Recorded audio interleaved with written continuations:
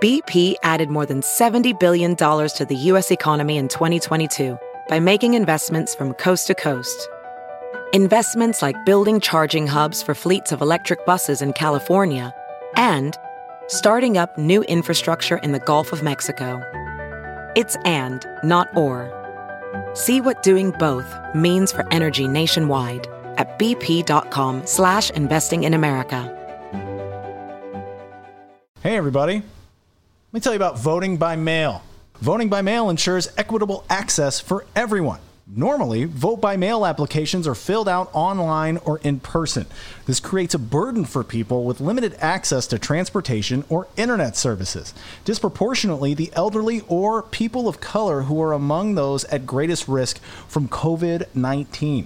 Because of the pandemic, a law was passed in Illinois for November requiring vote-by-mail applications be sent to anyone who voted in 2018, 2019, or the 2020 primary. This falls short of what is needed, particularly since these elections saw low turnout. We need to expand access. Mail-in voting is the best way to ensure everyone's voice can be heard safely. We can help expand voting access in Chicagoland by asking officials to send every eligible voter a vote-by-mail application. So, visit votemailchicago.com. That's votemailchicago.com for call scripts and a petition. One more time. Vote. V-O-T-E. Mail. M-A-I-L. Chicago. CHICAGO.com to make sure that every voter in Cook County has safe and equitable polling. That's correct. Discover more about our wondrous, world-class city at the Chicago Architecture Center, now open and adhering to public health safety standards. Plan your staycation exploring 2 floors of awe-inspiring exhibits, from our interactive city models to skyscrapers that change the world, and learn about the fascinating stories behind the fabulous facades. Book your tickets today at architecture.org. The stories of the city begin at the CAC.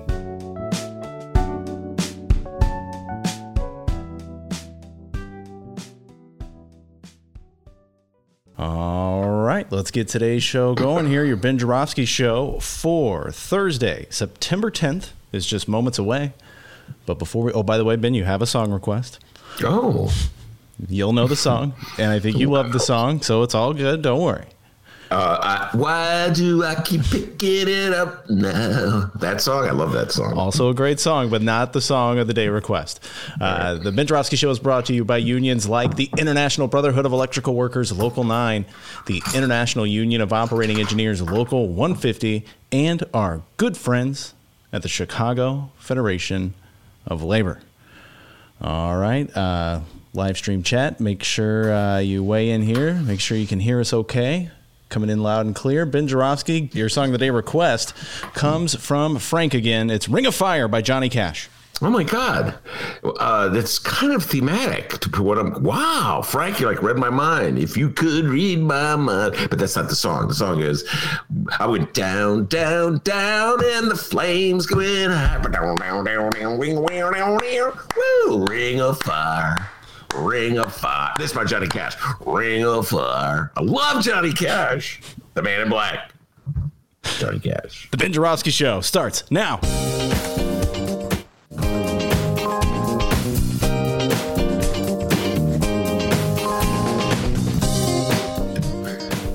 It is Thursday, September 10th, and live from my apartment in his attic, this is the Ben Joravsky Show.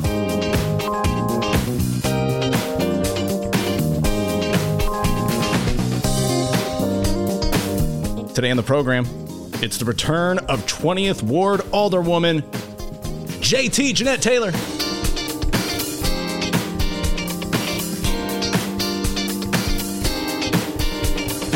And now your host, not an alderwoman. Chicago Reader columnist Ben Joravsky. You caught me off guard with that one, D. Hello, everybody. Ben Joravsky here. We're calling this Hank Williams Jr. is out Thursday. And here's why. I'll tell you why, because breaking news. Hank Williams Jr. is out and Little Richard is in. Repeat, Hank Williams Jr. is out and Little Richard is in as the opening singer for Monday Night Football. And I know what you're going to say. You're going to say, Ben, this is a political talk show. You're not allowed to talk sports. Dennis has made that clear many, many times. Yes, I have. Okay. Yes. Watch it, buddy. No sports talk. This is all about politics, ladies and gentlemen. Just follow me. It's politics and race and politics. Should just follow me. Okay? All right, here we go. Football is a game played largely by black men. I'm talking about professional football, the NFL. But its following is majority white, including lots of MAGA watchers from red states. So the NFL has a dilemma. How to market a sport played by black men to white people. I can imagine they assemble the best and the brightest creative minds of the NFL into a conference room in New York City to ponder this challenge. And sorry, Dave, just flip-flop. This is a different By the way, on a tangent, I actually put a sound from my phone when it rings because I'm having trouble with my phone. And one of the options was I'm like, whoa, the phones, great minds think alike. Anyway. Back to Hank Williams. They pondered the problem. And how about this? Ding! They came up with an idea. There you go. Have Hank Williams Jr. sing the opening song to Monday Night Football. Dennis, could you just allow people to hear what the Hank Williams Jr. opening song is for Monday Night Football? Go ahead, young man. Absolutely. I'll let the brown line pass. Okay. Are you ready for some football? Monday night. Wait, what was the last line? Monday night. Yeah, baby. Yeah. It's got the cowboy hat, the jewelries, and the cowboy boots. Hand me a beer. And the cheerleaders. Yay, wee, woo. Anyway, Hank Williams Jr. is the son of Hank Williams. I don't know if you knew this, Dennis. Really? He's the son of Hank Williams. And he's... Whoa. His name's Junior, and he's the son. Wow. And I'm going to blow your mind. Hank Williams Jr. has a son, and he's Hank Williams III. Oh. Okay? Just think about that for a moment, all right? What kind of world are we living in? Put that in your pipe and smoke it. All right, put the pipe away. It's a radio. It's a podcast. Anyway, Hank Williams, as we all know, is a legend in country music. I will now sing a Hank Williams song. You ready, Dave? All right. Have you ever heard a whippoorwill? I'm so lonesome. You know, folks, I have a confession to make. I'm a fan of Hank Williams. Anyway, that's the daddy. The son, Hank Williams Jr., I must concede, is pretty talented in his own right. I must make that concession. Though his politics and mine, how do you put it, not on the same page. He's most definitely of the redneck variety. A sample Hank Williams Jr. song is entitled, quote, If the South Woulda Won. If the South would have won, and the would have won would have been the Civil War. The song reimagines the world if the South, not the North, had won the Civil War. Hank Williams Jr. imagines a redneck paradise where people get to drink whiskey all day and the women speak with Georgia accents and they just like randomly kill drug dealers in Florida. Not sure if they have a trial, if they just kill them, whatever. They just kill them. And there's not one mention of slavery. How convenient. Because, you know, had the South won, presumably it would have kept slavery around since that's what they had they fought the war to begin with.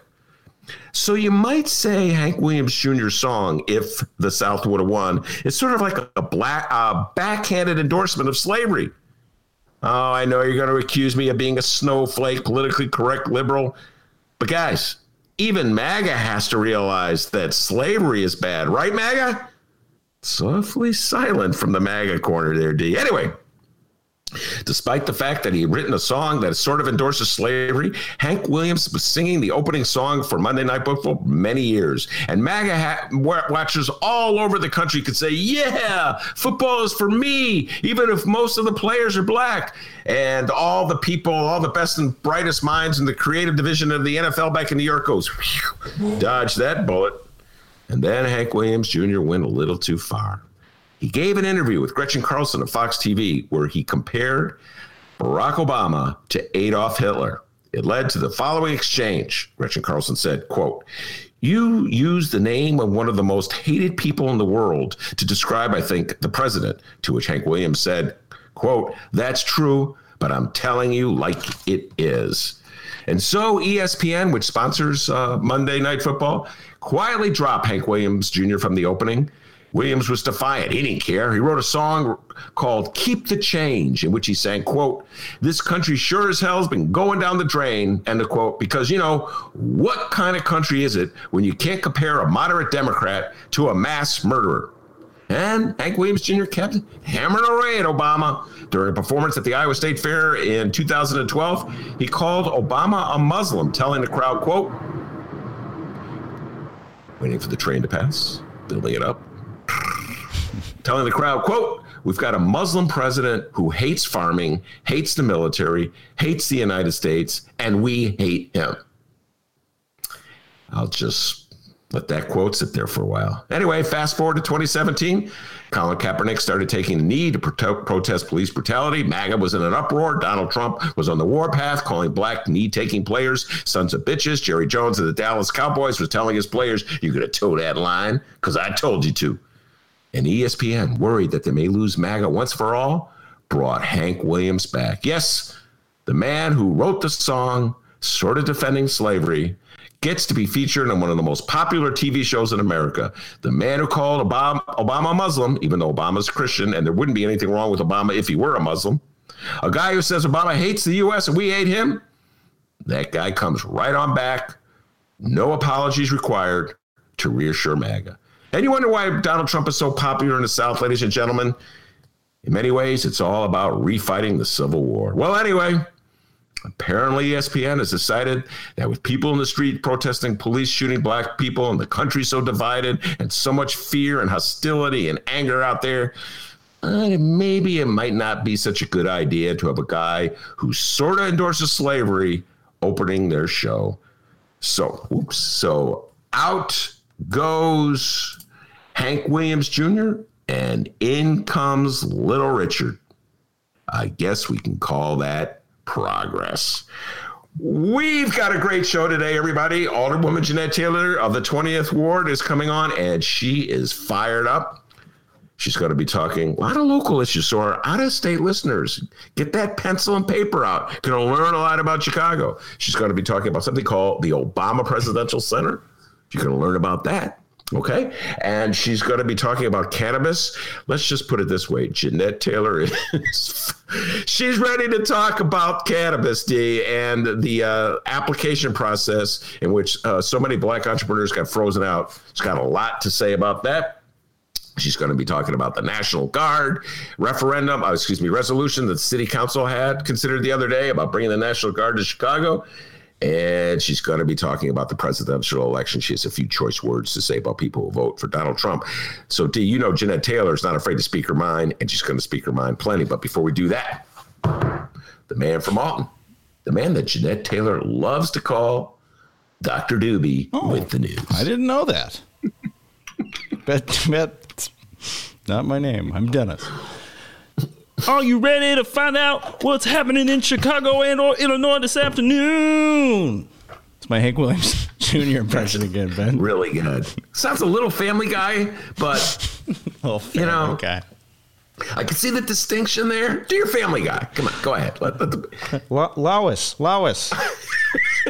That's the Family Guy. No, you know what? Nothing like Hank. I take it back. Come on. Nothing like Hank Williams. Sorry. But seriously, let's find out what's happening in Chicago and or Illinois this afternoon. First up, Illinois Governor J.B. Pritzker.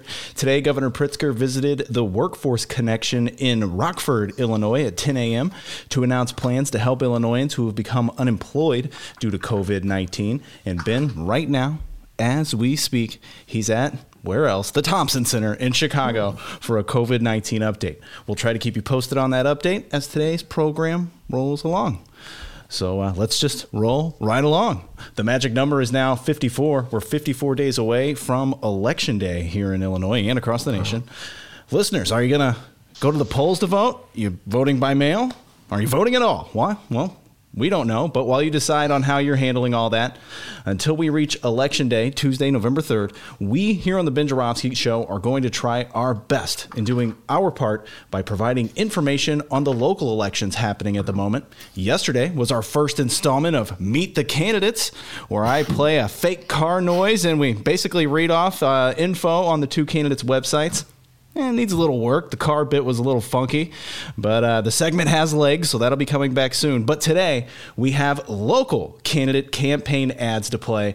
And with that comes the return of a dear old Ben Joravsky Show friend. I'm Jeannie Ives. Want to know why I'm running for Congress? Walk a mile in my shoes. Oh, yeah, let's go. It is time for our first 2020 Illinois general election candidate update. This is a 2020 Illinois general election candidate update.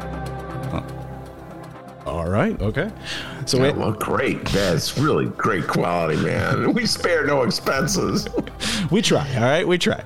So we actually have 3 candidate ads to play today. And Ben, good news. You know information about all 3 of them. So you'll have plenty to riff on. That'd be good. Good for podcasting, if you ask me. Our first ad comes out of the 14th Congressional District and Democratic incumbent Lauren Underwood. Her Republican opponent, Jim Oberweis. Ben, you've actually had the opportunity to talk with Lauren Underwood on a few occasions. How do you feel she's done thus far in Congress, and what are your thoughts on her race against Oberweis? Well, she's outstanding.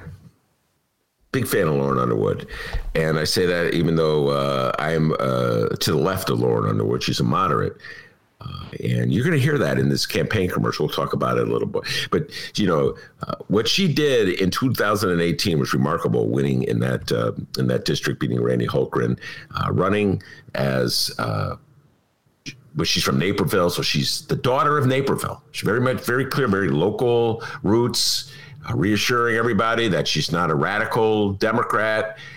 She's no Ben Joravsky. She's Lauren Underwood, and she was able to eke out a victory in 2018.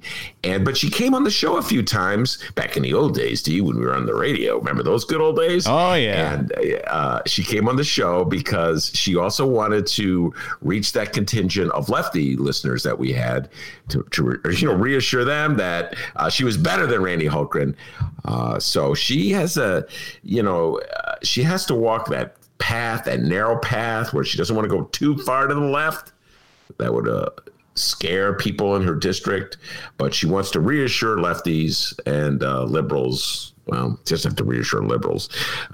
They get it. But she has to reassure lefties that no matter how moderate she may sound, she's still way better than a Republican. So I've got a lot of respect for Lauren Underwood because she knows how to play the game. All right. You mentioned it. Yes, this Lauren Underwood ad takes a different approach. People, you're about to hear a Democratic candidate promoting bipartisanship while working alongside President Donald Trump. Just didn't want to catch any of you off guard here before we play it. Here we go. Let's play the ad from 14th Congressional incumbent and candidate Lauren Underwood. The ad is titled Everywhere. Lauren Underwood is everywhere. Over 25 town halls, 135 community events.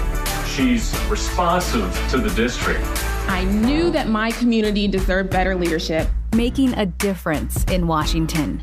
3 pieces of legislation signed into law by President Trump. My responsibility is to represent the 720,000 people in the 14th district. And she's just getting started. I'm Lauren Underwood, and I approve this message. She's been everywhere, man. She's been everywhere. A heavy Johnny Cash theme today. I've been everywhere, man. I've been everywhere. I've been downstate, upstate, side state, left state, right state.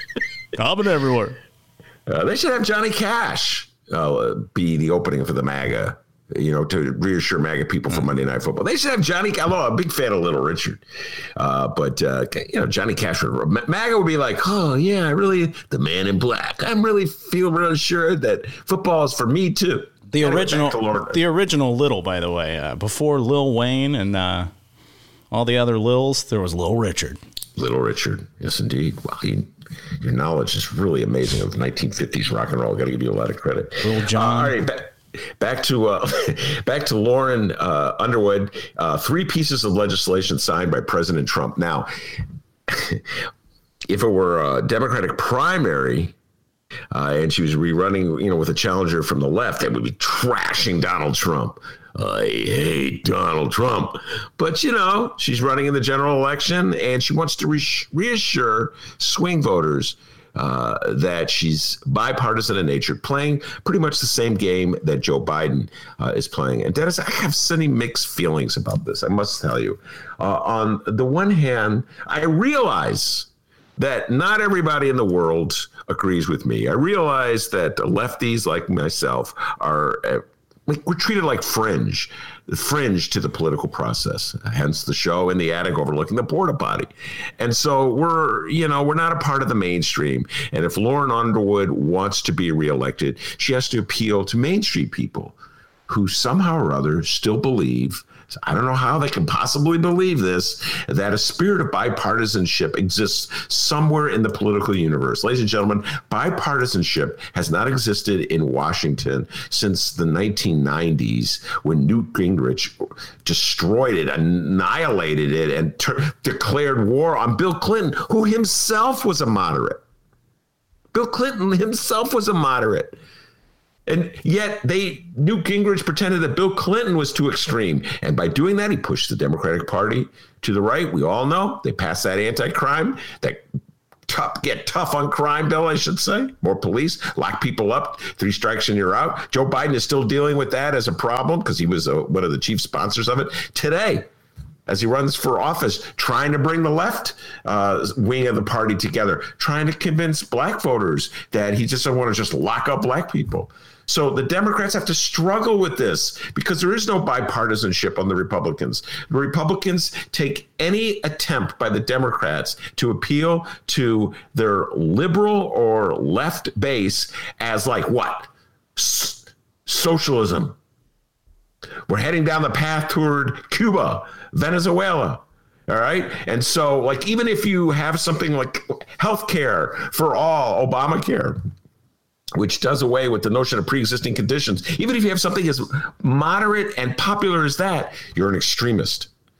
And so the Republicans pound this drum, and yet Democrats who are running in districts that are purplish, that have Republican leanings, and I believe Lauren Underwood's district in 2016 went for Donald Trump.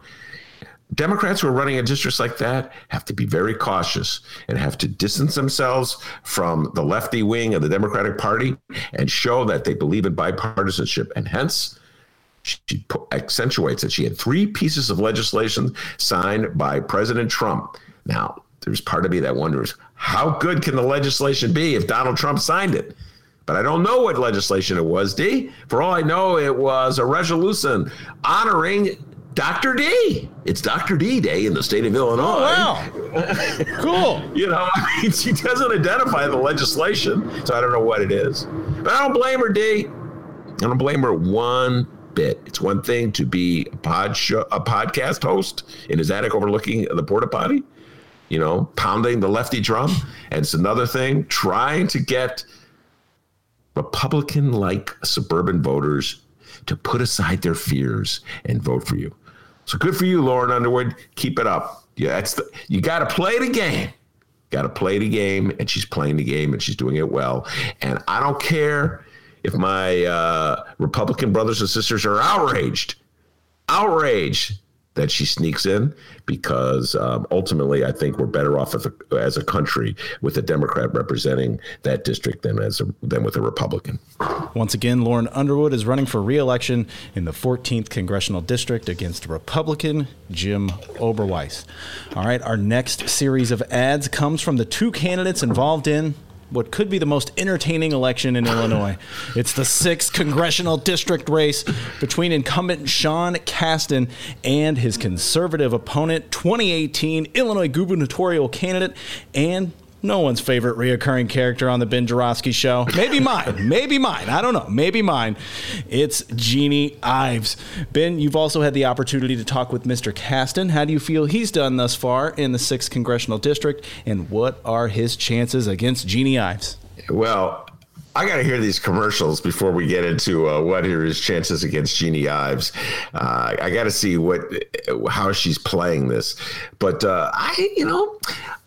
I interview Cat? I guess I did interview Cat. Yeah, that was on the WCU later days. Yeah, that was the W. Yeah, did he come in? Can't remember if he came in. He came in. I just remember, dealing with his advanced man.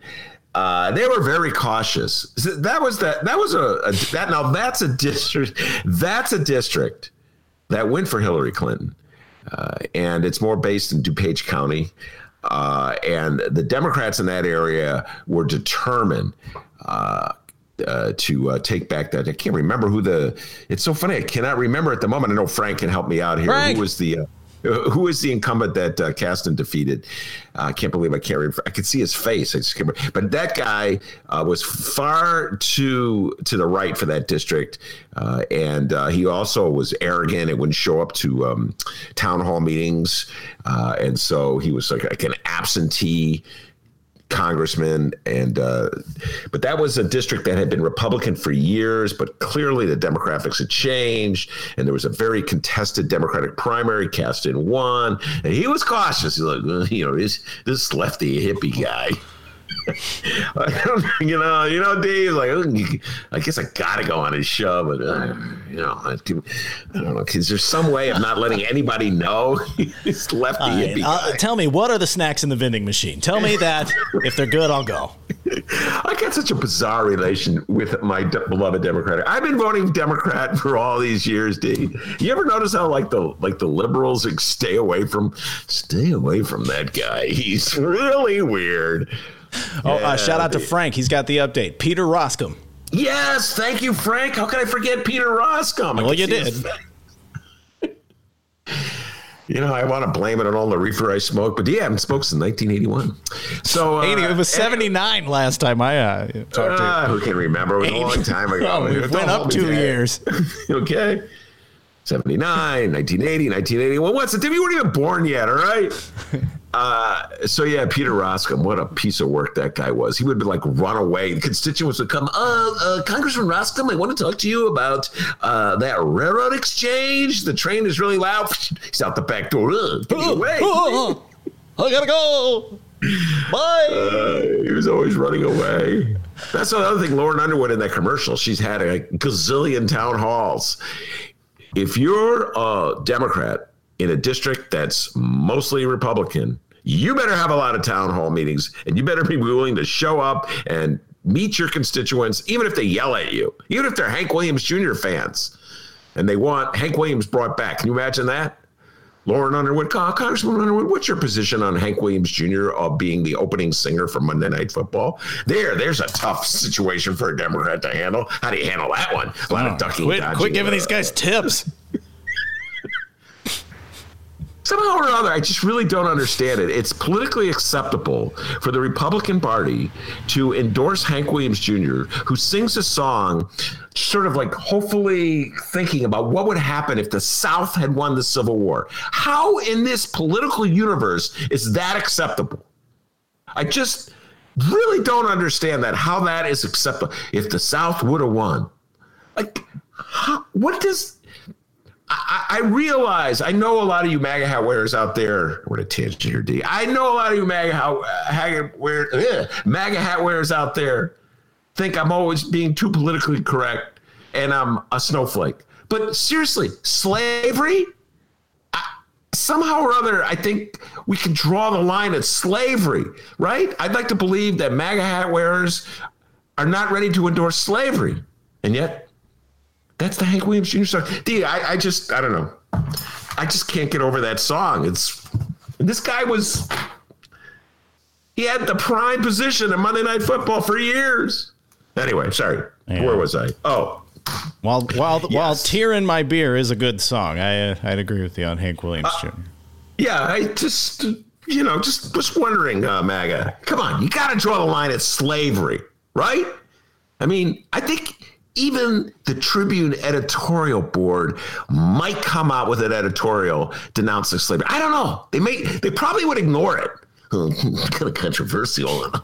We don't want to upset any of our readers of the MAGA persuasion. I don't want President Trump to tweet. So, and people on the right, you guys think it's gross when the other side does it. It turns out it's gross when you guys do it too. It's equally gross. So, Yeah. So anyway, where was I?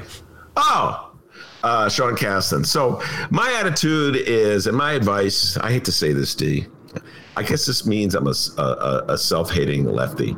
Stay away from the Ben Joravsky show if you want to get on. Oh, wow. Okay. That's not how you get listeners.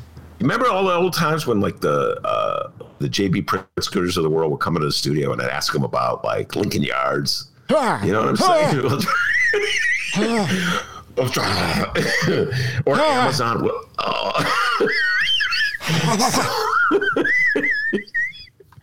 So much tucking and dodging and weaving and bobbing, soft shoe dance. Man, JB be dancing around that one, going, why did I come on this show? I was shaking my head. I remember that interview with JB Pritzker. We've talked about it before, but when you asked, man, why'd you flip flop on Obama in 2012? I'm just like, oh my God, shaking my head. Ben, what are you doing? I did not flip flop.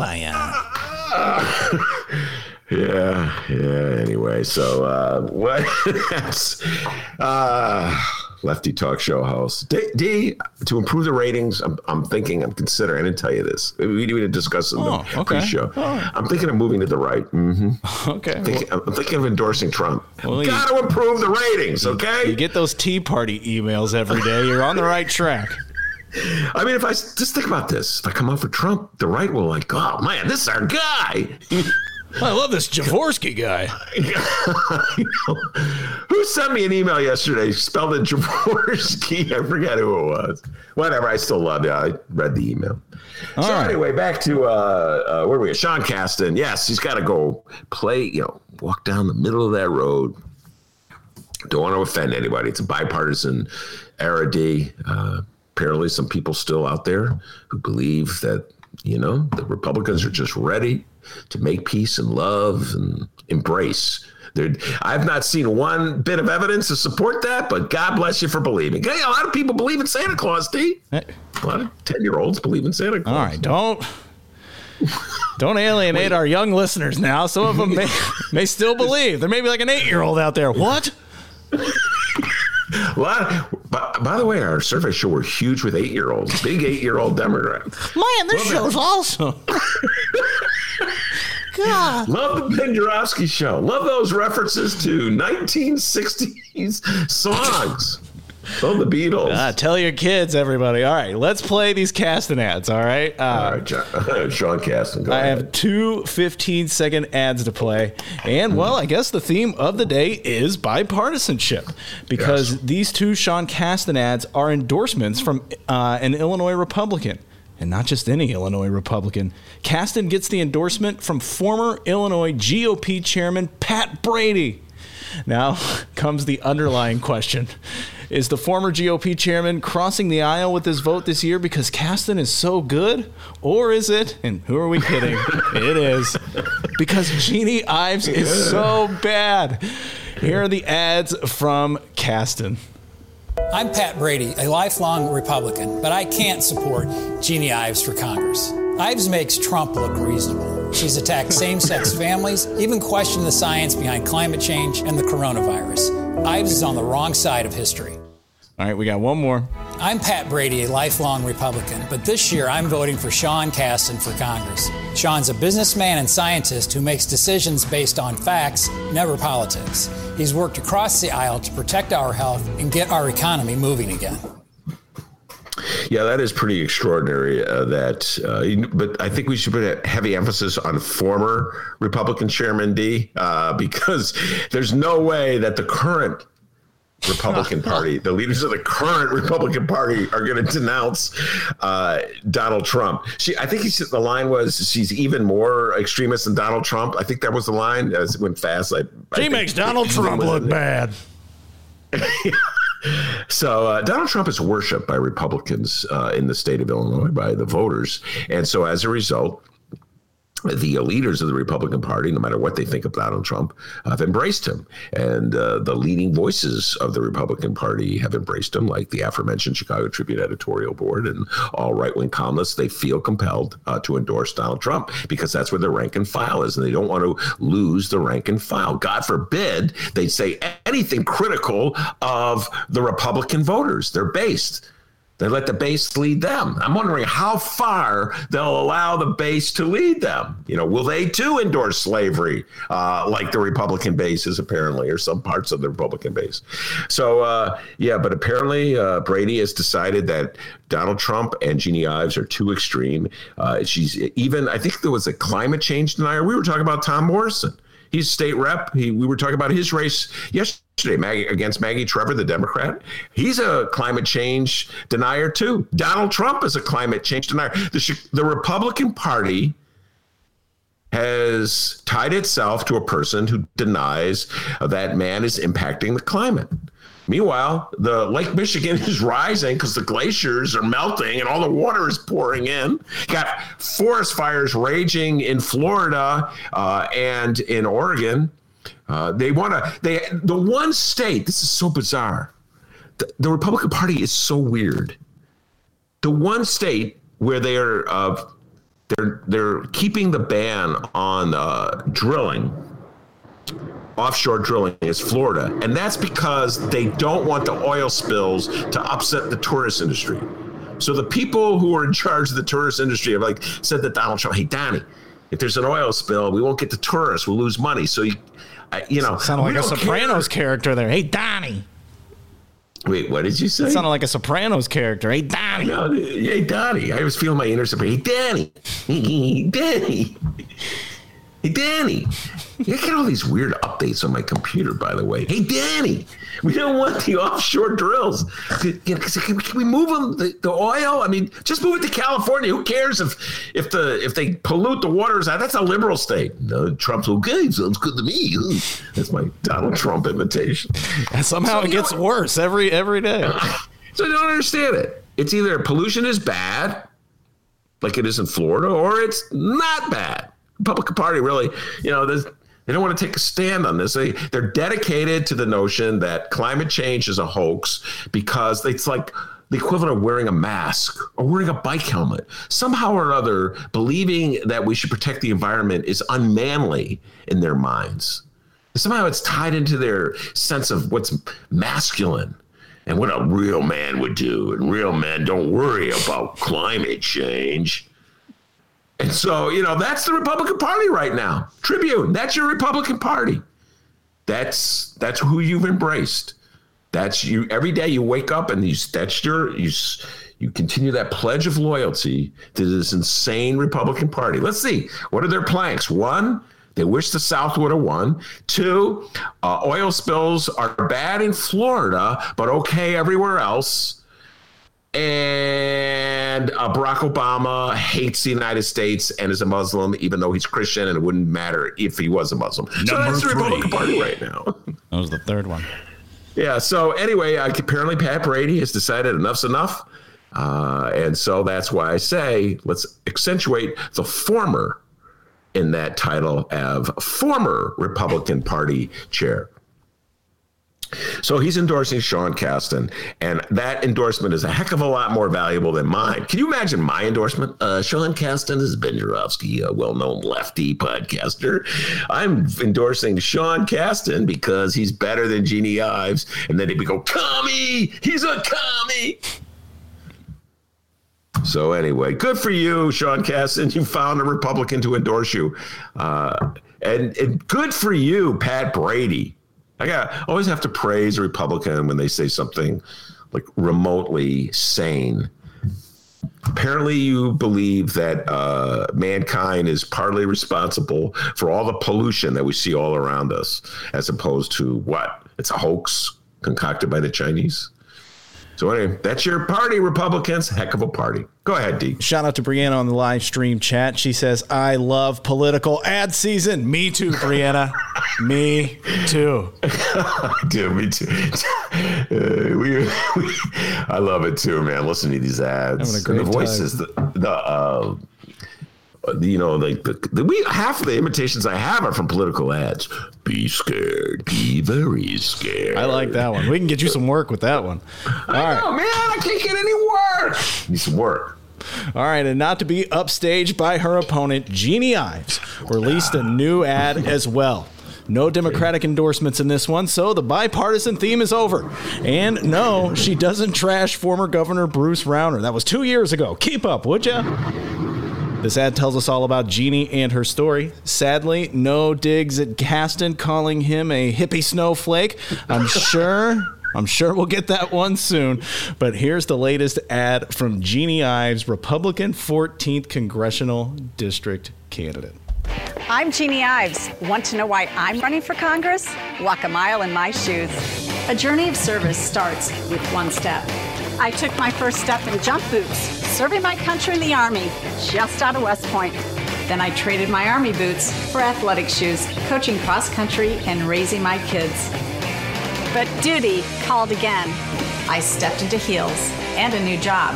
And in the State House, I battled corruption wherever I found it, protected taxpayers with every vote, and reached across the aisle to work for you. Now, I'm stepping up for a new fight to save this country from those who would destroy the values that forged our nation and make it strong, to rebuild our economy and to get our nation working again, to build on the promise only America can make and keep. I'm Jeannie Ives. When you need me, I'll always step up. Jeannie Ives for Congress. Oh, rockin' guitar there. Holy cow. Folks, wow. I'm momentarily speechless, okay? That ad. Just talk about rewriting history, okay? First of all, the bouncy, upbeat Jeannie Ives. Hi, I'm Jeannie Ives, and I'm just doing this and doing that, dropping the G's, doing this and doing that, because I'm Jeannie Ives. Let me just say this to you. I'm going to now say something nice about Jeannie Ives. Oh, here we go. Okay, here we go. Let me think this through. I got to think this through. I'm going to drink some water while I think this through. Oh, great podcasting here. Some dude drinking water. Jeannie Ives is so far right that she falls off the planet. Okay, she's so far extreme right. But I will give her credit for this, because she ran at Rauner from the right, caused him so much problems. I know you guys don't want to hear me, my recitation of the 2018 gubernatorial race, one of my favorite political races of all times, okay? Great times. Bruce Rauner was elected governor in 2014 in a very bizarre coalition that consisted of people who despised unions and wanted him to follow through on his promise to turn Illinois into Scott Walker's, a version of Scott Walker's Wisconsin, by annihilating unions. That's what Bruce Rauner stood for. At the same time, part of that coalition were people who believed in a woman's right to choose, one of the most bizarre coalitions of all times. All right. And he pledged that if he were elected governor, he would not support any programs, any laws that would take away a woman's right to choose, that would in any way curtail a woman's reproductive rights. That was a pledge he made. That was a pledge his wife made.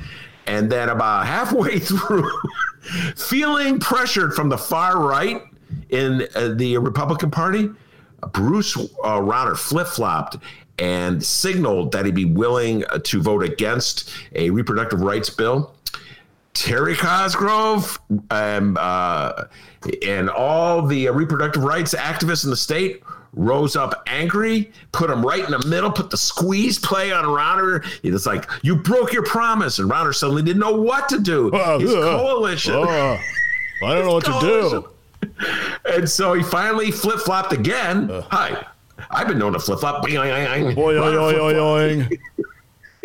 went back to supporting reproductive rights, and Jeannie Ives was so enraged that she ran at him from the right and ripped him. And there was no that bouncy Jeannie Ives. Hi, I'm Jeannie Ives. Walk a mile in my shoes, Jeannie Ives. No, it was like red meat eating Jeannie Ives. This douchebag. He's got to go. I remember. She ripped him. Remember at the Tribune, they had the editorial, that was Ron Jeannie Ives. And the Tribune's like, yeah, finally someone who sees the world the way we do. Anyway, she lost her rounder, but she did so much damage to him on the right that it was that much easier for J.B. Pritzker to defeat Bruce Rauner. Yay! Yay for our teachers! Oh. That's my... And so I have to give credit to Jeannie Ives for helping defeat Bruce Rauner and ending the Rauner reign in Illinois. But the notion that there's like this new bouncy, upbeat, reaching across the aisle, Jeannie. But that is the funniest thing. Talk to any Democrat. We got to bring KC back, Kelly Cassidy, state representative from Rogersburg. Talk to any Democrat about Jeannie Ives and the role she plays in Springfield. The notion that she reaches across the aisle. She reaches across the aisle to hit you upside the head. That's the only time she reaches across the aisle. Loving these sound effects. Reaching across the aisle. And then in the same breath, right after saying reaching across the aisle, they're destroying our values. How is that reaching across the aisle? To say that like anybody who disagrees with you is destroying our values. It's not very reaching across the aisle-able. You know what I'm saying? I just made that up. Reaching across the aisle-able. It's just like totally contradicts. So it's like in that one commercial, she wants to appeal to the raw red meat eating crowd of MAGA. Don't worry. I believe that they're destroying the values. And somehow to convince a swing voter, I'm all for reaching across the aisle. Sorry, Jeannie Ives. It's not working. The only way anybody will fall for that is if they're utterly clueless, haven't been paying attention to politics at all, know nothing about politics, which, it's probably a significant segment of the populace. Yeah, there's more of them than us, dude. There's more of them than us. They're like, I really like this bouncy Jeannie Ives, and I like to walk a mile in my shoe thing. I think I'll vote for her. Do not get it twisted. There's more of them than us. You're right. You are absolutely right. Brianna on the live stream chat says, hey, the guitar riff's not going to convince us to vote for Jeannie. I don't know, Brianna. It's pretty badass. I liked it. Right now, there's a lot of constituents out in the 8th Congressional doing air guitar. Man, that's like Jeannie Ives, man. That's good stuff. Yeah, man. No, that Jeannie Ives commercial.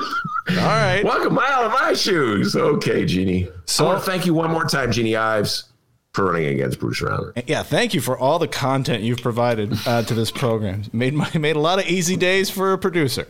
All right, so Ben, you heard the ads from both our candidates. You're now in the hot seat. Can you feel it? Oh my God. Oh, no. What do I have to do? Kasten or Jeannie Ives, who had the better ad? Well, I think that Kasten obviously had the better ad. I mean, it's what's the word? It's more accurate, I'd say. It's more accurate to say that Sean Kasten has made an attempt to be bipartisan and is bringing over some moderate Republicans. And there are moderate Republicans out in DuPage County. Yes, there are Republicans, I presume. That little contingent of Republicans who think it was a good idea, who are relieved, I should say, that the North won the Civil War. You know what I'm saying? That contingent of Republicans. I know they're a minority in their party these days, but who believe that it's a good thing for this country that slavery ended. That contingent of the Republicans. I think there's enough of them to reelect Sean Kasten. So I would have to say that Sean Kasten's are more accurate. That's the word I'm looking at. They're more accurate. Jeannie Ives just made up this fictitious character. The new bouncy Jeannie Ives. It's like a novel. Hi, I'm Jeannie Ives. Every day I go to work and I put my shoes on. That Jeannie Ives just does not in any way correspond to the real Jeannie Ives. I wish she were honest. I wish she had said, I love Donald Trump. Remember, she had the Donald Trump sign. Remember that was an issue, and she had the Donald Trump sign. Proud of it. I wear the MAGA hat, and I wear it proudly. Guys, he's cool. Come on.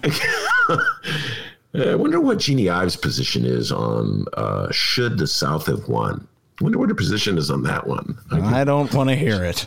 Yeah, ask her that in the next debate. So Sean Casten has the better ad according to the Ben Joravsky Show, but we got to say the Jeannie Ives had way cooler music. All right, a better guitar riff. Way better guitar. There was no guitar riff at all. Hey, Sean, could you bring in a guitar player? For Christ, stop being so cheap. Come on, get some beats in there. Sean Puffy Casten, come on, let's hear it. And there it was, a 2020 Illinois general election candidate update. That was a 2020 Illinois general election candidate update. Yeah. That is great production. That's all I got to say. Thanks, Ben. We spare no expenses on the Ben Joravsky Show. Oh, and one more update. In a race here in the city of Chicago, Cook County State's Attorney Kim Foxx will be joining the Sun-Times with her two state's attorneys' opponents. Let's see here. We got her Republican challenger, Patrick Pat O'Brien, for it's a Sun-Times editorial board meeting. They will be meeting both candidates and the Libertarian candidate, whose actual name is Brian Dennehy. That's his real name, like the actor. Well, wow. Yeah. That's a great actor. I love Brian Dennehy. He may have my vote. It's going to be at 2 p.m. today. No, I'm voting for Kim Foxx. Yeah, who are we kidding? But I mean, Brian Dennehy, I don't know. Be sure to watch it at the Chicago Sun-Times website, but do it after our show. What? For 10 trivia points. Let's see if you can pull this off. Okay. What Chris Farley movie did Brian Dennehy star in? Oh, come on, Tommy Boy. Yeah, you know, the man knows. He was insulted. Folks, if you could have seen his face. Come on. Like a look of genuine insult. Are you kidding me? Huh? I've only seen it 50 times, okay? Greatest movie ever.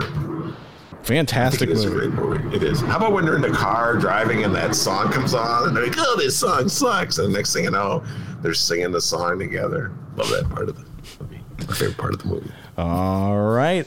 With the time we have left here, let's give the ball to Ben. Ben told me to, quote, give him the ball on the following story here. Okay. The train is popping today, buddy. The train is really running. And I have this new theory about the train. Well, let's hear it. Well, the new theory, which it's a theory. There's nothing to support it whatsoever. And you go, Ben, why would you give a baseless theory? Well, it worked wonder for Donald Trump, so I'm going to try it. I think the train is louder since the pandemic. Yeah, I agree. You do? Get the bong out, huh? That's weird. I think it's louder, and I'm not quite sure why it would be louder. Maybe, do you think it's because there's nobody on it that the train is...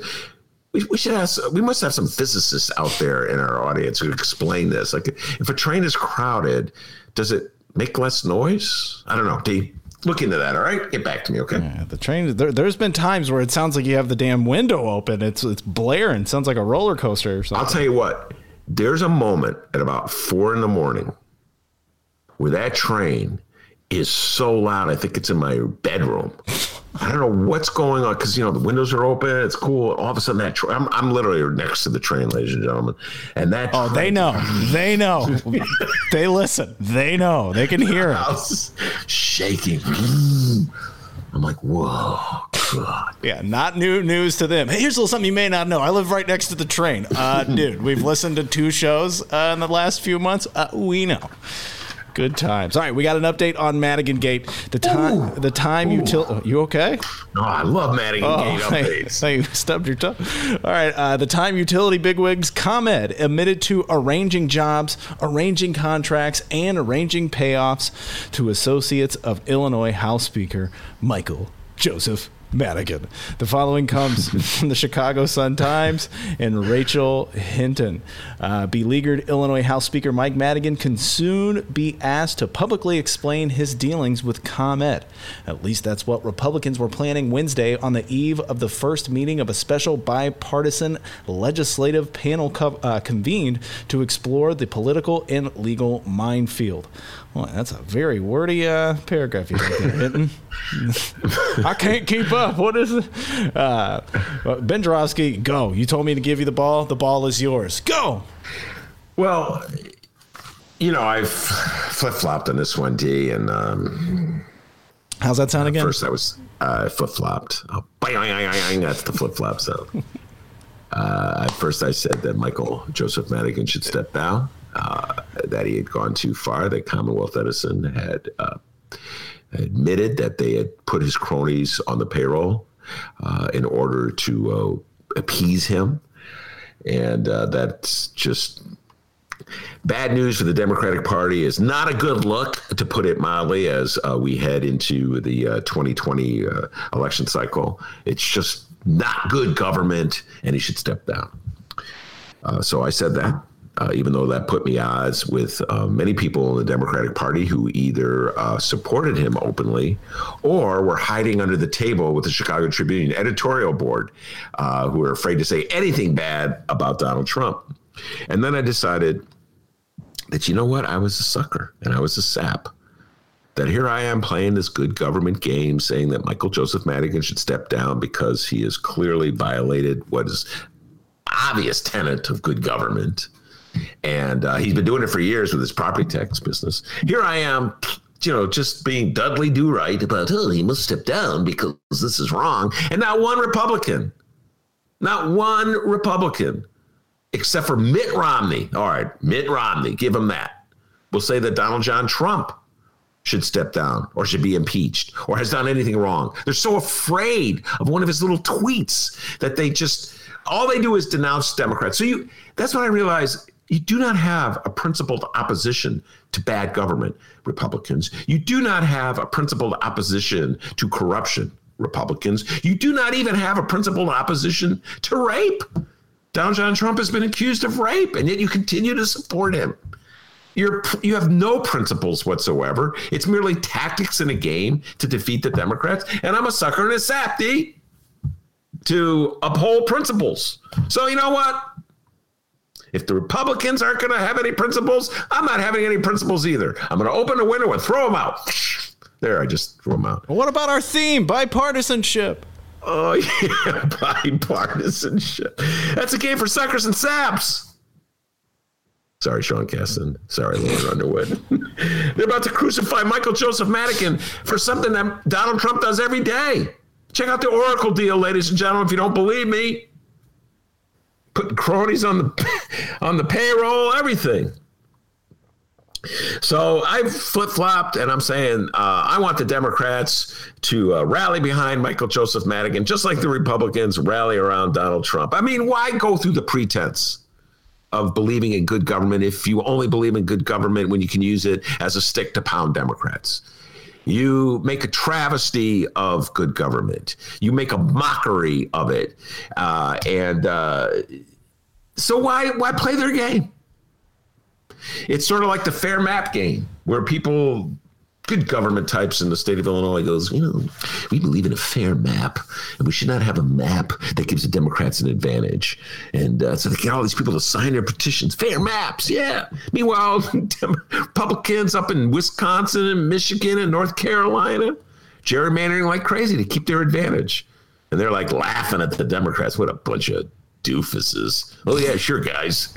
Yeah, we believe in fair maps. When it's a Democrat who's drawing the maps, then we want the maps drawn fairly. But when it's a Republican drawing the maps, we want to draw them to our advantage. So, D, sucker's game. I'm not playing it anymore.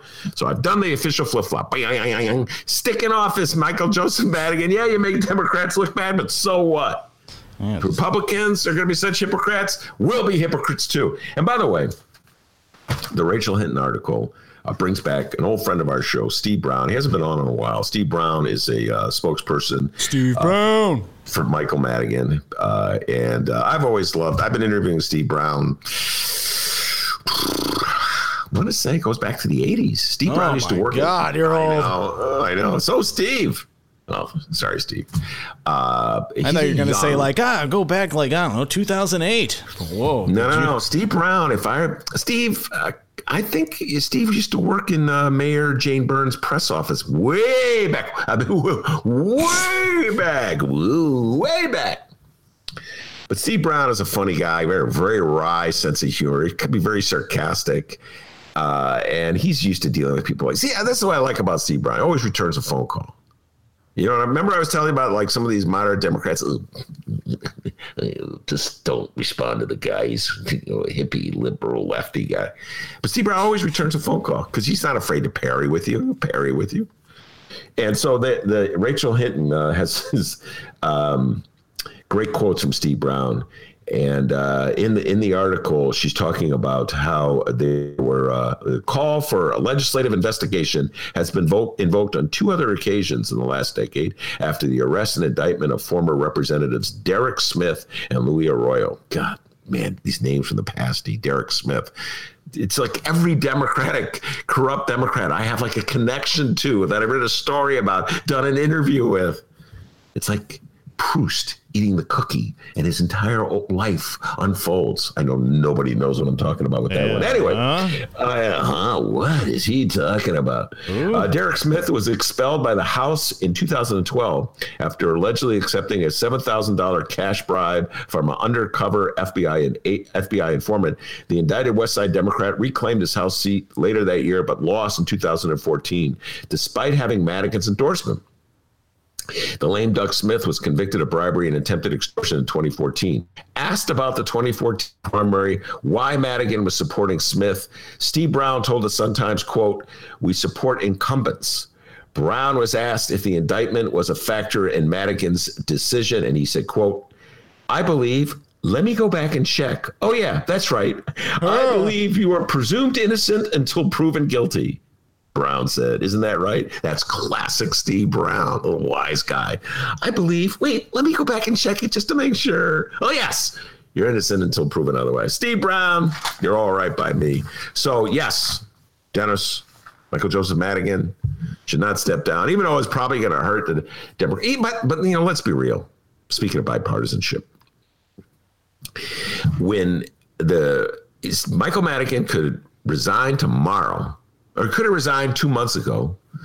He could have gone to a monastery pleading for forgiveness for whatever he did wrong with Commonwealth Edison. And the Republicans would still put his head on the shoulders of J.B. Pritzker and Lori Lightfoot and everybody else in the state, and it comes to their campaign against the fair tax. So let's be honest, ladies and gentlemen. It's not like if Michael Madigan were to say, "Yeah, I did it. I apologize. I'm going to go to prison. Here, take me right now." If you were to do that right now, they would still be hammering away. In fact, they'd still be hammering away at Rod Blagojevich, if not for the fact that Donald Trump has turned Rod Blagojevich into a Republican hero, something I thought that was impossible, by saying he was unfairly treated by the feds.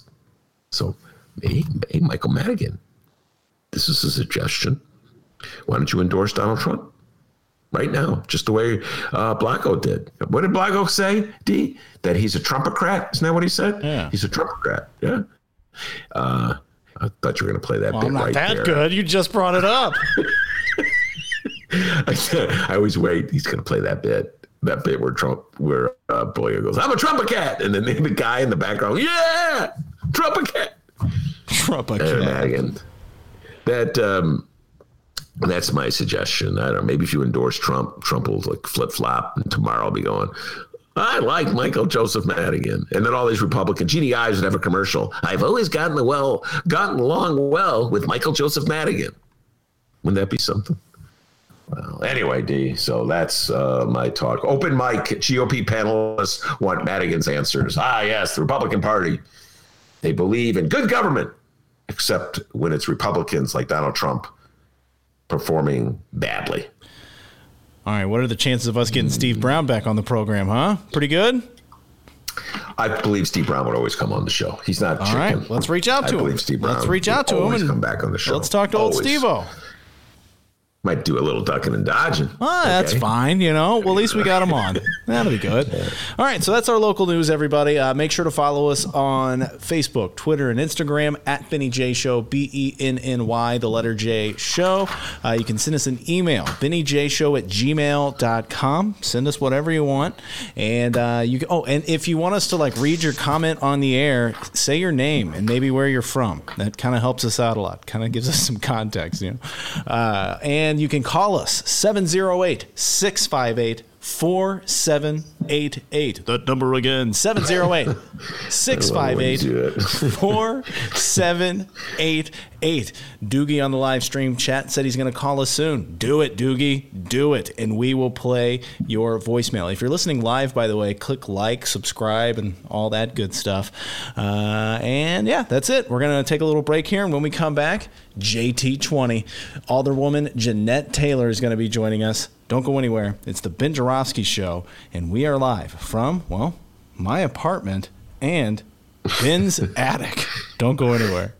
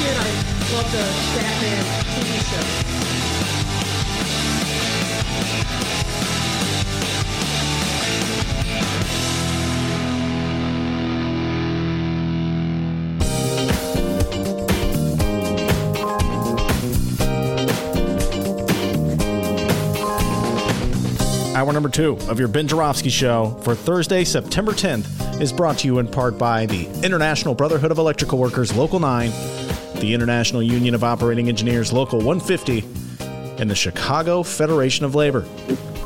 Finny J, take it away. You know, it's hard to say I have a favorite alderwoman or an alderman. I got my favorites. I'd like to say Mad Martin. I love you, Mad Martin. Carlos Ramirez Rosa. Love you, Carlos. Sue Garza. I've known her forever. Love you, Sue Garza. But the alderwoman we call JT, I love her because she tells it like it is. She tells it like she feels. She doesn't hold back.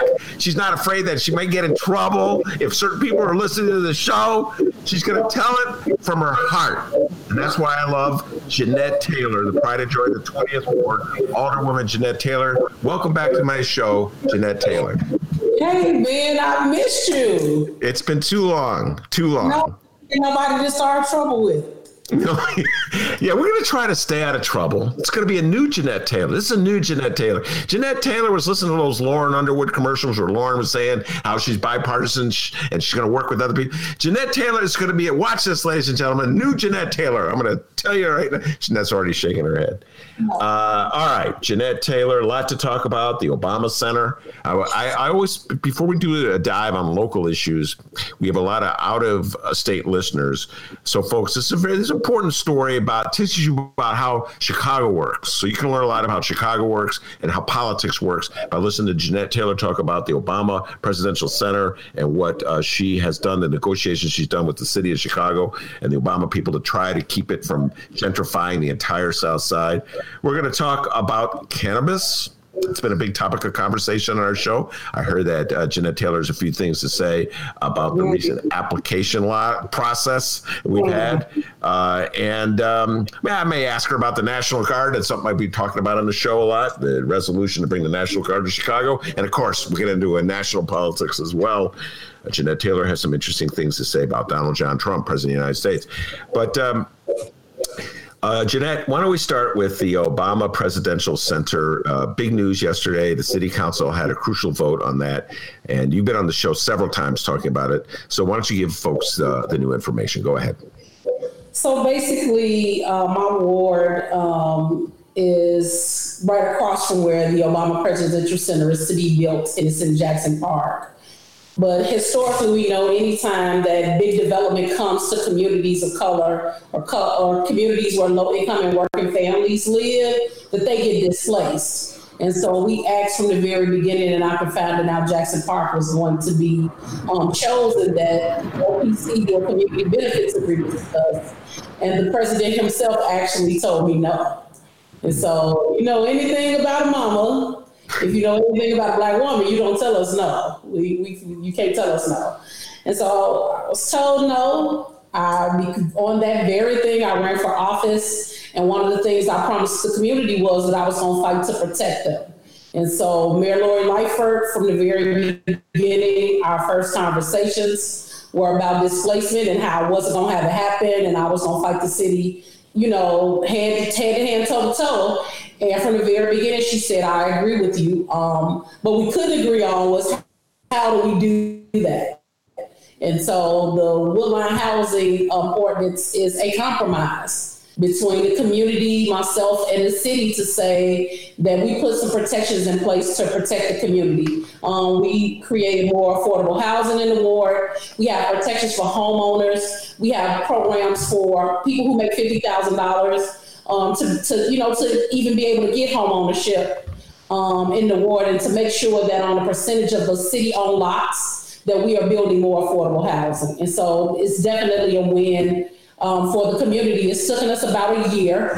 The CBA coalition has been fighting for 5 years, which I was part of the coalition because I was displaced from Bronzeville, and I wanted not to be displaced from Woodlawn. And so definitely a bittersweet day for me. This does not do it all, but it's definitely a step in the right direction. You say bittersweet day. Talk about that a little bit, Jeanette. Why is it bittersweet? Because it does something, but it doesn't do enough. Mm-hmm. Of course, as a community organizer, we want it all. And when we don't get it all, we do what? We flip over the tables. We want it all. As an alderwoman, it's some compromise with the city. And I've realized that. And so the compromise was we didn't get as much money into those programs as I want. I will still be pushing for that. And we wanted money in a trust. I don't think people realize that around the United Center, there's a property tax freeze that the United Center actually pays. And so that's what I would want for my community, because I do have seniors, I do have people on fixed incomes, and I don't want them to say the first Black president gets to put his center in our ward and you can't enjoy it. I'm not for that, and I'm not going to stand for the people that I represent.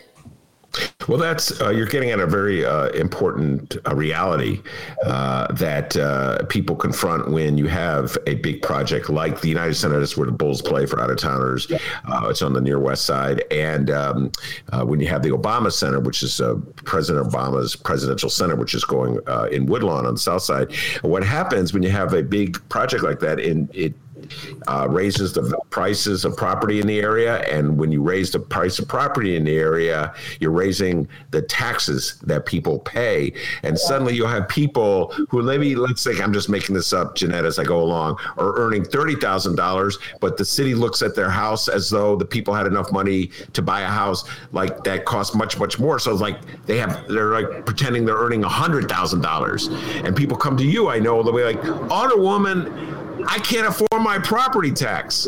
And that's how gentrification works, right, Jeanette Taylor? That's how people get forced out of their property. It's happened in this city over and over again. They never tell the story of the people that we're talking about being displaced in Woodlawn are people who were displaced when they knocked down the Chicago Housing Authority. We don't even talk about those folks anymore. So you're continue to displace the very people that you're supposed to protect. And then we wonder why there's an influx of Black folks who no longer live in the city. It's because of gentrification, and we don't put laws and protections and policies in place to protect everybody. And so it's like, if I make $100,000, yeah, I could afford to kind of live what I want. But the median income in Woodlawn is $27,000. And so what do you do for them people? You throw them away? Not on my watch. I'm no different than the people I represent. And so for me, we take care of everybody else. We got to start taking care of the little people because their taxes matter. They put money in TIF. I don't go to the store and say, I don't want to pay taxes. So if I pay taxes, I got a right to be protected, and I got a right to have a place to stay. Housing is a human right, and Chicago has not figured it out, but we're starting to, I feel like, a step in the right direction. Now, did you get comments from people sort of behind the scenes telling you things along the lines of, listen, Alderwoman, I know you ran as an activist. I know you've been an activist your whole life, but now you're the Alderwoman, so you have to change and you have to be more moderate and you have to play the game. So, just tone down the rhetoric, stop talking to people like Ben, and you'll be fine. Did you get that kind of response behind the scenes? Not really, because people know who I am. So what I'll say to you, I'll say to them. So people have already figured that out about me. I didn't get in politics to pussyfoot around and be friends. I got into politics because I'm tired of the very people that we claim to protect and the very people that we claim that we love and that vote for us, we forget about them when we're in office. And so I'm not. The people that I represent are just like me. They might be a paycheck away. I'm a paycheck and a half away for not being able to afford to live in the community I love. And so they don't never try to talk me down. When it came to the budget and things like that, it's no talking to Alderman Taylor. When my mind is made up and I've done my research and I've talked to the people, that's who I'm going to fight for and stand for. So, no, they're not going to. At the very beginning, of course, during the election, that was kind of thrown around to me, like, you become an alderman, you make different type of money. Oh, that makes you special? Oh, because I'm an alderman, that makes me special? No. That's been the problem with this position for years. We treat it as if somebody owes us something, and like, we don't work for the people of Chicago. I work for the constituents of the 20th Ward, and I respect them, and whatever it is that I can do to help them, I'm going to do. Alderwoman, before we leave the Obama Center and go on to the next issue of cannabis, I have some doubt in the back of my mind that the Obama Center would be even built. I was discussing this with Candace Castillo the other day. Get your thoughts on this. There's a lawsuit against the Obama Center right now. It's dragging on in the courts. Joe Biden is raising money from some of the same people who would donate to the Obama Center. What's your sense about whether the Obama Presidential Center will actually be built at all?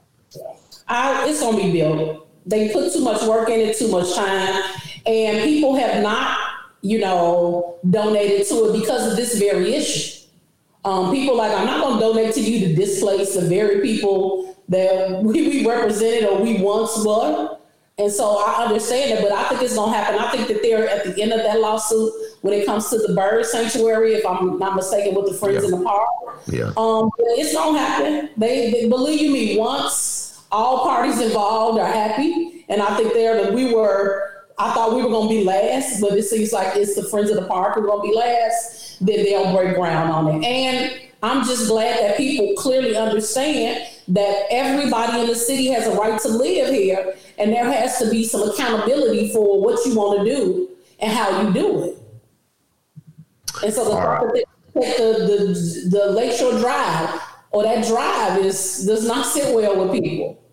We're talking about parks. Parks are a vital part of what happens when it comes to asthma, when it comes to just some of those pre-existing conditions that exist in our community. So I clearly understand where the Friends of the Park are coming from. Yeah. But they have an opportunity to make it right. Just do what you're supposed to do and keep to your word.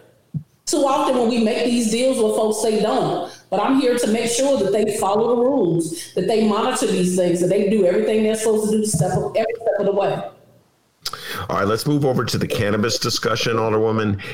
This is a popular theme on my show. I don't think I've ever discussed this with you, but we talk a lot about legalizing marijuana, reefer cannabis, whatever you want to call it. And my position has always been, since the black community took the brunt on the war on drugs, the phony war on drugs, where black people were thrown into jail for doing something that white people do all the time, freely, openly, that the black community should be at the top of the list, benefiting from the legalization of marijuana. Fair is fair. That was my position from the get-go.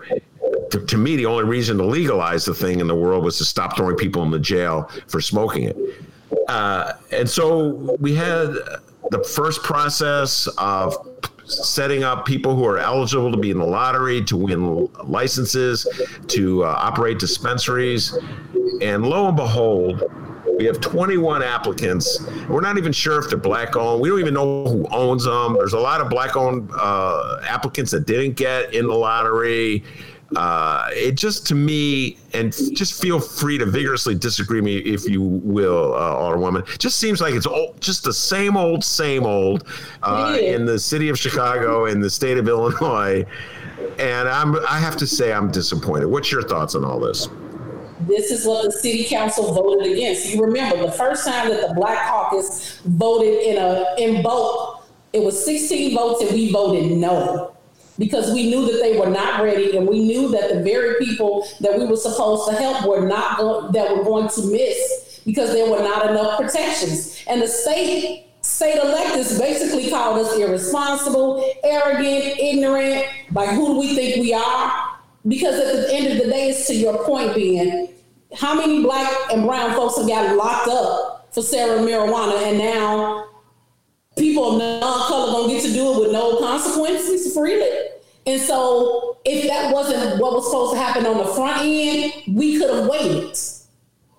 And COVID caused us to wait, and here it is after May, and they still haven't gotten any black folks who've gotten a license for dispensary. And don't give me that equity, I own 51%. No, that's not good enough. There are no black ownership when it comes to marijuana. And so we got it wrong. But the Black Caucus of the City Council of Chicago was ridiculed because we gave pushback. And so again, folks that look like us, folks that represent us, ain't willing to listen to us. We had home rules. Chicago should have been able to set up its own rules when it comes to it. And who we're elected because we know these communities, we know our neighborhoods. And the state just didn't listen. Wait, Jeanette, now I remember this. I talked a lot about it on the show, but I'm getting so old that all my memories are clouding up in my head and I can't get the specifics. What was the specific issue that the Black Caucus and the Chicago City Council rebelled on and they were going to delay? What was that specific issue? Because it didn't seem like that they had rules in place to reassure that the ownership would be black. Yeah. And so this is what happened on the city council. They had folks who may have had some ownership, or they sent a black representative to say, y'all don't need to delay this, y'all don't need to delay this. Then we did the research to find out who these people actually work for. They was a bunch of owners that don't look like us. So it's the same, it's the bait and switch thing. We'll send a black person to plead the case, but when it comes down to ownership, they don't look like us. They are not people of color. So basically they used folks to say that there was black ownership when there really is none. So what do you think should be done now going forward?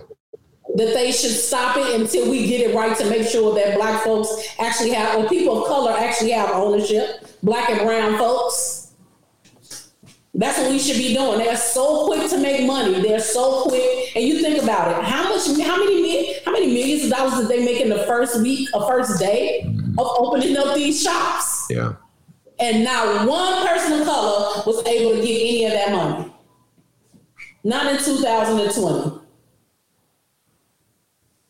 Yeah, I'm with you on this one, Alderwoman. I really am, because again, I'll repeat this. For years and years, it was the black community on the west and the south side that took the hit on the war on drugs. And finally, it's legalized. Finally, it's legalized. And it's such a joke, Jeanette. Everybody was smoking it. Everybody was smoking it, you know? But it's the same thing with crack cocaine. When crack cocaine came, the answer was to lock us up. Now you got the opioid crisis. Now we're going to rehabilitate. Oh, so when it ain't us, when it ain't black folks, we take them to jail. But when it's black folks, we take them to jail, black and brown. But when it's white folks, we got rehabilitation. We got to do something. You should have been doing something for years. And locking people up definitely is not the answer. And so it's the same exact thing that we're going over and over again when it comes to cannabis. And it's disheartening that the people who are running the show when it comes to this legislation, they skin folks. They look like us, but they are not willing to listen to the people who are actually on the ground saying that's not the way to do it. The people will get used. All right, Alderwoman Jeanette Taylor, you mentioned locking people up. Let's get into the next issue on our agenda to talk about the National Guard, the resolution that was advanced in the Chicago City Council. We all know that Chicago has been a very violent city, that people more often than not take out their differences, not with rational and reasonable discussion like you and I have had for years, but they take out their differences and agreements with fisticuffs, and then the next thing you know, a gun is pulled out and somebody is shot. We all know that we have a retaliation culture problem in the city of Chicago across the board, not just in black communities, in white communities as well. But with all the guns out there right now, so many of these differences. Where the guns came from. So if I want to get a gun, I got to give my left leg, my right leg, and my firstborn grandchild. But all of these illegal guns on the streets, and we never talk about where they come from. We never talk about they hit the freight trains that have the guns in them. We never talk about that they dropping guns off in our community. That's never part of the conversation. But we're not going to talk about that, Ben. We're going to talk about the National Guards. Yeah. And right there is when we had technical difficulties in our interview with Jeanette Taylor. Our deepest apologies. We look to get Jeanette Taylor back on the program. We did catch the end of the interview, though, her talking all about the POTUS election. So, Jeanette Taylor, take it away. If y'all looking for 45 to do that, no. He needs a way it's like he picks on Chicago because he doesn't have a good relationship with Lori. And really, honestly, I don't care what his relationship is. So he is to be ignored. And despite him picking on veterans, him talking about people in the Navy, just all of the foolishness he's done, I'm trying to figure out why he still gets our attention. He's just not. So as I recall, Joe Biden was not your first choice to be the Democrat. My memory, and correct me if I'm wrong in that, you were for Bernie, as I recall, as was I. I still feel the burn. I might write that on my. If I didn't think that he needed every vote to get Biden good, I would write Bernie on my ballot. Yeah, I kind of feel the same way, Jeanette Taylor. But I would be voting. I'm telling you right now, Jeanette, I am definitely voting for Joe Biden. I can't wait for that moment when I get to vote. I don't think I've ever been as enthusiastic about voting. I don't know if enthusiastic is the right word. Scared or frightened is probably more word. I am frightened by this president and where he's taking us. I am. But what we can't do is because we vote blue, deter us from making Joe Biden do his job and acting. What my struggle with all of this is people act like that Joe Biden and Kamala Harris haven't done some things that ain't respectful, that ain't right. Let's not forget it. And then how do we push the people? One of my biggest complaints to people about Barack was, what did we really ask Barack to do? We just assumed he'd do it. Biden doesn't get that pass, him or Kamala. This is what our agenda is. These are the things we need to push. And we need to be pushing them on every step of the way. And so, yes, they're going to get my vote hands down because I can't take 45 anymore. Even people who supported this man have lost their lives. But we got to get it to, it's just always either red or blue. And I struggle with that a lot, or green. Let me say that there is a Green Party, but I struggle with that. But we got to get to a place where just because we vote Democratic doesn't mean we don't push people on things and issues that matter to us. Biden is going to have to change a lot what he says about police accountability, around reparations, and around education. And let's not forget, he already has to fix some of the damage that was done by 45. And so I'm hoping he implements a lot of things back that he just closed and took out, like the Department of Health, like common sense stuff. but I definitely, Kamala and Biden have their work cut out for them. Yeah, I'm with you. We shouldn't have a repeat of what happened in 2009 when Barack Obama was elected with Joe Biden as his running mate, and everybody was like, "Oh, whatever you want to do, Mr. President," and the left stopped pushing, and he moved right, and we all know what happened. By the way, when you said that thing about people who supported 45 have died, I just immediately thought of Herman Cain, who was foolish enough. I shouldn't say this about a man who died, but he went to Tulsa in that rally and just sat out there without a mask. And the Republican Party just ignores him, Jeanette Taylor, like he doesn't exist anymore. He gave his life up to the Orange Man. The Republican Party gonna have to get over themselves, because at the end of the day, we need to live in a progressive United States. And because of what they have, and those are the elections we need to be looking at. We need to unseat them because they don't have sense. I'm tired of living in a country where I pay taxes, where I vote, where I do what I'm supposed to do, and I'm still seen as a second or third class citizen because they're just dead banked on, holding on to this power that ain't theirs. It's actually the people. We can't collect this. And I make $120,000 a year. I wouldn't be able to do it if y'all didn't pay y'all taxes. Thank you to the good taxpaying folks of the city of Chicago. Thank you for this health insurance. Thank you for being able to take my child to a dentist. And so if that's the case, I should be running what the people want me to run. And I bet you if we had these conversations that we don't have, we will see that there are more people on our side than we think. Well, that's what I've been arguing for years, and I've been told by the powers that be in the Democratic Party that no, it's a centrist world, and you have to move right constantly. So I'm looking forward, as you are, number one, defeat Donald Trump. Number one. Agreed. Number two, hold Joe Biden accountable.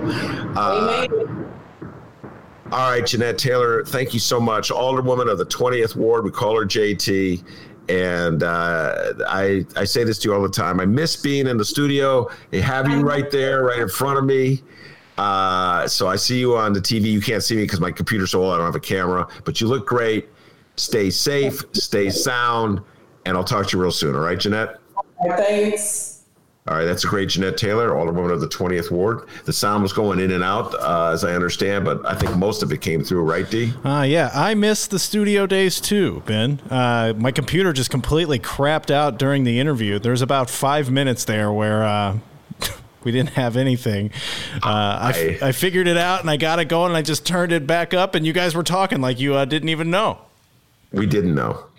I didn't Sorry, know. man. Jeanette was on a... It was funny because, oh God, we're really shattering the fourth wall here. Oh, what the hell? It's a podcast. My phone was ringing like crazy when I'm on the air live. I don't look at my phone. I don't. Yeah, that was me. That was me. You know, Dennis. So what I think we should do is we should talk to Jeanette Taylor again and maybe just have a bonus or a one-on-one where you guys talk about the cannabis licenses, because that's kind of where it cut out. Okay. So all right, we'll bring Jeanette Taylor back. Maybe we should do that. Anyway. All right, but we're going to still air this thing as the podcast. All right, D, you got any updates before we head out the door? Absolutely, I do. Apologies to the live stream chat there. Don't know what the hell happened. My computer was just like done, not working anymore, completely crapped out. And I'm like, oh no, so I had to restart everything, and we were live, and that's the first time that's ever happened. Hopefully the last, right, Ben? Yeah, I hope so too. It's funny because Jen and I didn't know. Yeah, I know, right? And like everyone on the live stream chat's like, wait a minute, they didn't even know what was going on. And I'm like, yeah, I know, weird, right? This is a first. Yeah, we didn't know at all. Hey, we made it work. All right. We do have an update here. The following comes from the Chicago Sun-Times and the one and only Fran the Woe Man Spielman. The headline reads, Lightfoot says Bob Woodward has some explaining to do. You have some explaining to do about his explosive new Trump book. It says here, Democratic presidential nominee Joe Biden has responded to the explosive revelation in Woodward's latest book by accusing Trump of having, quote, knowingly and willingly lied to the American people for months. Biden said during a campaign event in Michigan, he knew how dangerous it was, and while a deadly disease ripped through our nation, he failed to do his job. Lightfoot is an ardent Biden supporter who sees things the same way, but she also argued Wednesday that Woodward, who earned the Pulitzer Prize for his reporting on the Watergate scandal that culminated in the resignation of President Richard Nixon, also had some explaining to do. Lightfoot said, quote, Bob Woodward is a very interesting guy. As you know, he's obviously been heralded as a great reporter, but you'll recall that there were also things that he knew late in the Bush term and apparently withheld for a book. I'm going to stop there, Ben Joravsky. Give us your thoughts. I have a lot of thoughts. A lot of thoughts on this one. And in the abstract, she's making a very good point. David Sirota, our old friend, David Sirota, Bernie Sanders' speechwriter, who now has his own blog. He's a leftist writer, made similar points. Chastising Bob Woodward. And this is like an old ethical debate in journalism. So it's like some people won't do off the record. There's some reporters who just absolutely refuse to have off the record conversations on the grounds that they do not want to have to honor a pledge to shield the news that the public should know. So you're almost like complicit with a politician or a public official if you go off the record. So the classic case where people in 1961, I think it was, 1961 or 62, who knew about the Bay of Pigs operation that John Kennedy was proposing, an invasion of Cuba, but kept it quiet. Because President Kennedy had asked these reporters not to go public with it. And so they were concealing information that the American people should have known, that their president was considering an invasion of another country. So that's an example of the ethical considerations a reporter has to take into account when he or she decides to go off the record.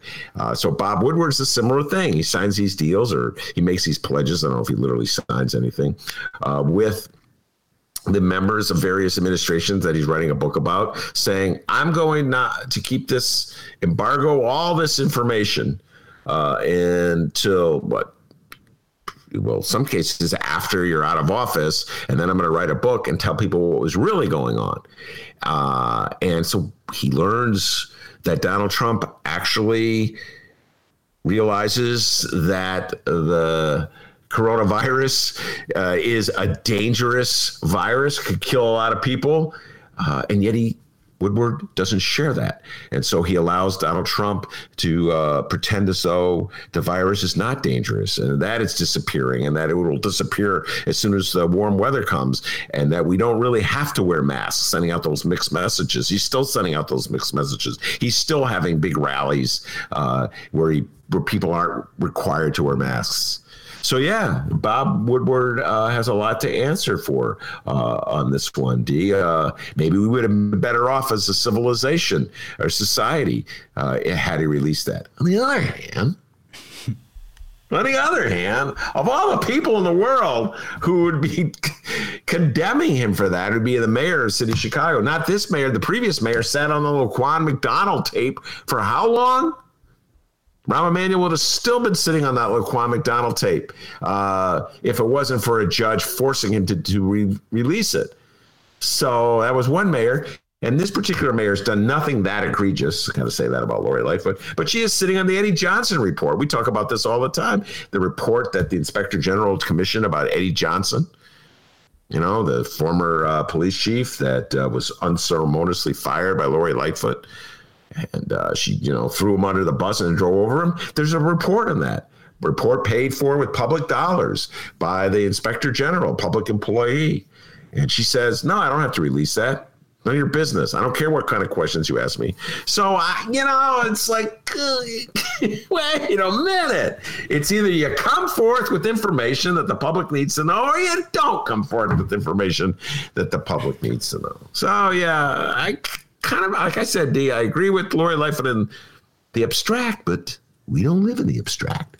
We live in the city of Chicago. What do you think about Lightfoot's new approach here in politics? Kind of, I'm sick of arguing with these hipsters in Logan Square. I'm just going to battle the national people. What do you think of her approach here, trolling Washington? Well, I think it's a smart political approach. We've talked about this before. Donald Trump is hugely unpopular in Chicago. Hugely unpopular. In fact, the only people that really openly like him are the Fraternal Order of Police. I saw John Cannizzaro, your good friend, endorse. I always just do that to see Johnny C. Yeah, he endorsed him. I go, okay, there you go. That'll really help the organization, endorsing the most unpopular politician. So yeah, it's smart politics for Lori Lightfoot to do that. And, she's positioning herself. So she's saying like the radical fringe on one hand, like the Chicago Teachers Union, they don't like me. And the Fraternal Order of Police doesn't like me. So I must be doing something right. I think it's really unfair to equate lefties with the Fraternal Order of Police who endorses Trump. But I think that's really unfair. It's a false equivalency, but that's what she's doing. That's the game she's playing, and it's working well. I haven't seen a poll in a while, but the last polls that they were showing, so she was exceedingly popular, particularly in the north side of Chicago. So obviously the North Siders love it when she bashes Trump. I kind of love it when she bashes. Take kind of out of the sentence. I love it when she bashes Trump. I'll be honest with you, D. Yeah, you actually do. You really enjoy it when she bashes Trump. Yeah, go get him out, Lori. I like it when our mayor bashes Trump. What the hell? He's always bashing us. Hey, Trump. Hey, Trump. I won't just turn the car around. I'm going to shut it off. I'm going to kick you out, and I'm going to make you walk home. Yeah, buddy. Yeah, there you go. I'm all right. Yeah, I'm going to vote for her again. You hear that, Jay Marie? He's going to vote for her again. Your thoughts, please, on the live stream show. Well, all right. It's just a rhetorical thing, D. Okay. Don't hold me to that one, all right? Yeah, I got I'm liable to flip-flop, just like I did with Madigan. Yeah, that's that noise. New listeners, he voted for Mayor Lightfoot. Okay, hey, Ben, you were talking about ducking and dodging. What's the duck and dodge sound effect? We know flip-flop. What's duck and dodge? Duck and dodge, it's like... Okay, all right. Jeanette Taylor doesn't duck and dodge. She tells it like it is. No, she doesn't. My computer ducks and dodges. It just crapped out during the interview. Like I said, we'll try and get Jeanette Taylor back because you guys cut out right when you were talking about the licenses for. Oh my candidates. God! I'll just tell you what she said. What a bunch of BS. That basically sums it all up. That we had this whole process. We have this law that legalizes marijuana, legalizes cannabis. We had a whole process set up to guarantee that some black-owned businesses get a piece of the action. And lo and behold, when all is said and done, you got all these people lined up to in a lottery to get the licenses, and we don't even know if they're black-owned companies or not. I don't know. She shares my frustration, to put it mildly, with the process. Now, you said BS. Did she say BS, or did she, say? Did she say bullshit? No, Jeanette did not swear this time around. Jeanette's been known to drop that, a few swear words, but she did not swear this time around. So, yeah. No, you didn't miss any F-bombs or BS bombs or anything like that. Nothing like that from Jeanette Taylor. All right. So, listeners, if you were wondering, you didn't miss any of that. All right. Well, it'd be great to hear her talk about it again. We got to try to reschedule it. We do have another update here. This comes from our friends at Block Club Chicago. This comes from Kelly Bauer, maybe the hardest working writer there at Block Club Chicago. The headline reads, "Want to avoid crowded buses and trains?" We were just talking about this earlier, Ben, crowded trains. Well, CTA has a new tool so you can look up when they're busy. That's interesting. It says the CTA has a new tool to help travelers see when their buses and trains will be less crowded. The tool is meant to help riders who want to practice social distancing and avoid crowded trains and buses amid the coronavirus pandemic. This is according to the mayor's office. The CTA already offered information on when bus routes are crowded using historical data, but now the dashboard will include data on L cars so riders have an idea of when their train might be busy. Ben, when was the last time you rode the train? Oh my God, March 11th, I want to say. It was that second week of March. And by the way, we could use this. Dennis and I used to, one of the things I really miss, we would finish a show at the old studio on the near west side, And then we would walk. We'd take a nice walk. And it was cold out. It was this winter. We would walk all the way from Racine, I want to say, along Madison to the Brown Line. And we would get on the train, and we'd have, but this, like, there would be that moment after doing that nice, vigorous walk, like, we have to make that determination. Should we get in this car, which is really crowded, overflowing with people? This is so pre-pandemic. Like, people's got elbows in each other's ears and stuff like that. It's so crowded. Or should we wait for the next train? And I was always a big advocate. Let's wait for the next train. And so that was our strategy. If only we had that app then. But I had my own app in my head. No, D, I think the next train's going to be a good one. And so we would wait and get our own seat, and then I would fall asleep. The good old days, huh, D? The good old days. Yeah, man. It's been a long time since I've been on a train. Oh, you know all the little shortcuts. Now, look, if you get off on this stop, you can avoid less people. You get on before it gets crowded. D, come on, man. Yeah, I used to make them walk. Sometimes I'd make them walk all the way to the merchandise mart. Get on the merchandise mart. So we got to go around the loop, but you're guaranteed a seat.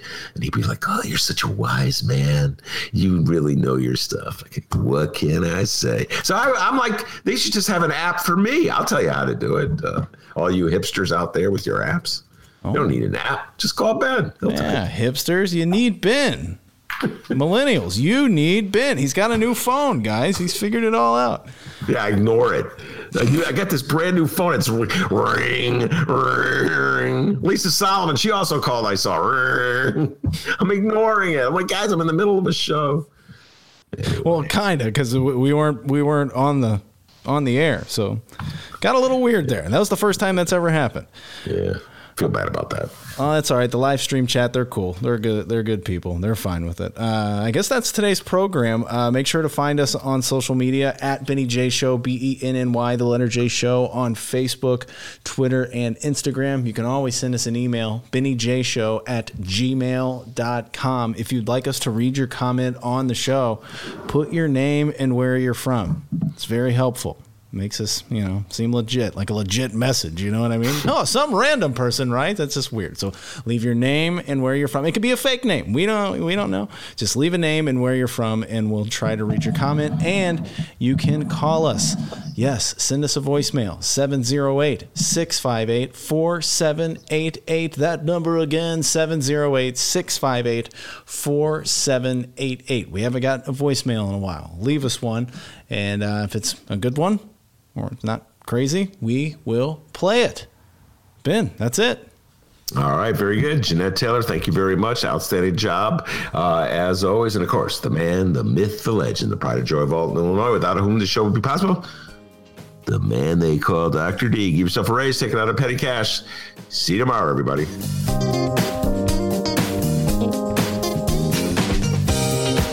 No collusion. No collusion.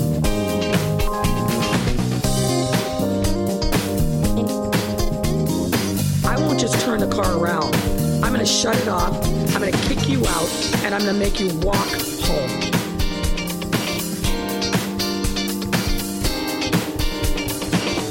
When I was a kid, I loved the Batman TV show. No collusion.